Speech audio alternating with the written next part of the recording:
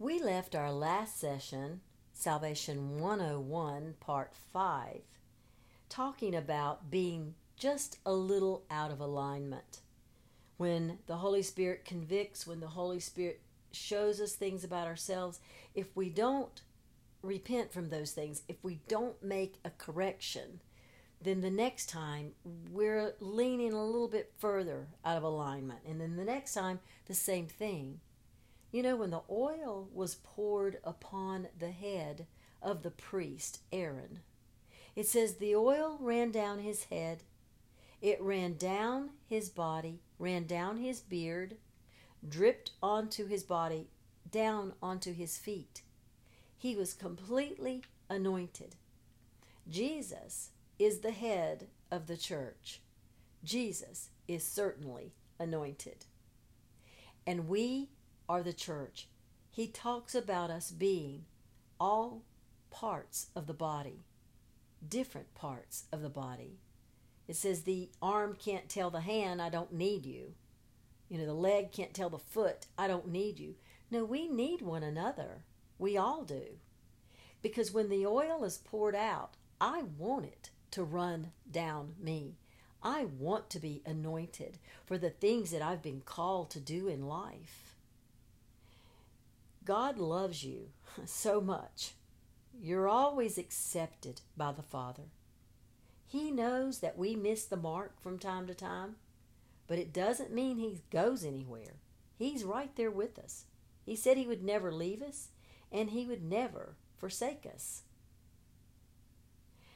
The Holy Spirit will always call you back into alignment in a gentle way of conviction. The enemy, we have learned, will always condemn us.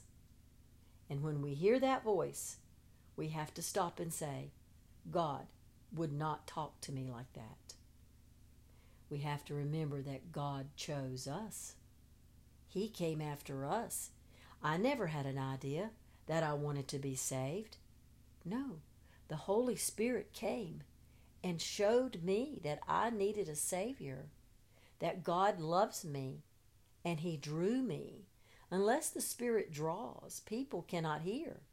That's why when we talk to people in the world, they don't understand what we're talking about. A good way to pray for those that you love or don't really know, but you want them to be drawn to the Lord, then ask God to send His Holy Spirit to draw them. We're taught that without faith it's impossible to please God, because it takes faith to believe that God is who He says He is. It takes faith to believe that Jesus is God's Son. God's greatest desire is to be believed. When you pray, pray without ceasing and believe that God is going to answer your prayers. Don't get tired. Don't get weary. You know, David says to, don't get weary in well-doing. Praying is well-doing. But we're supposed to keep on knocking and seeking.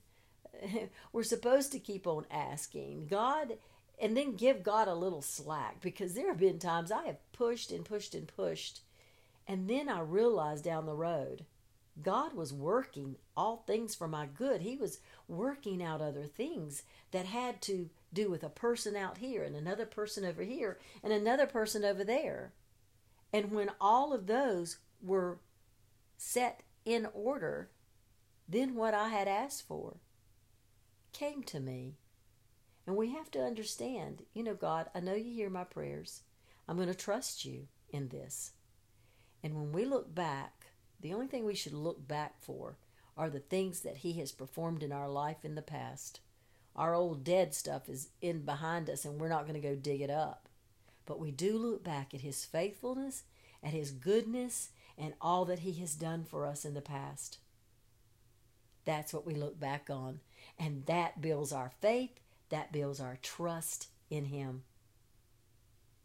I am Linda Killian. I am a teaching pastor at New Covenant Christian Church in Wilkesboro, North Carolina. and you've been listening to Inspire. This is Salvation 101, Part 6. I'm glad you joined me.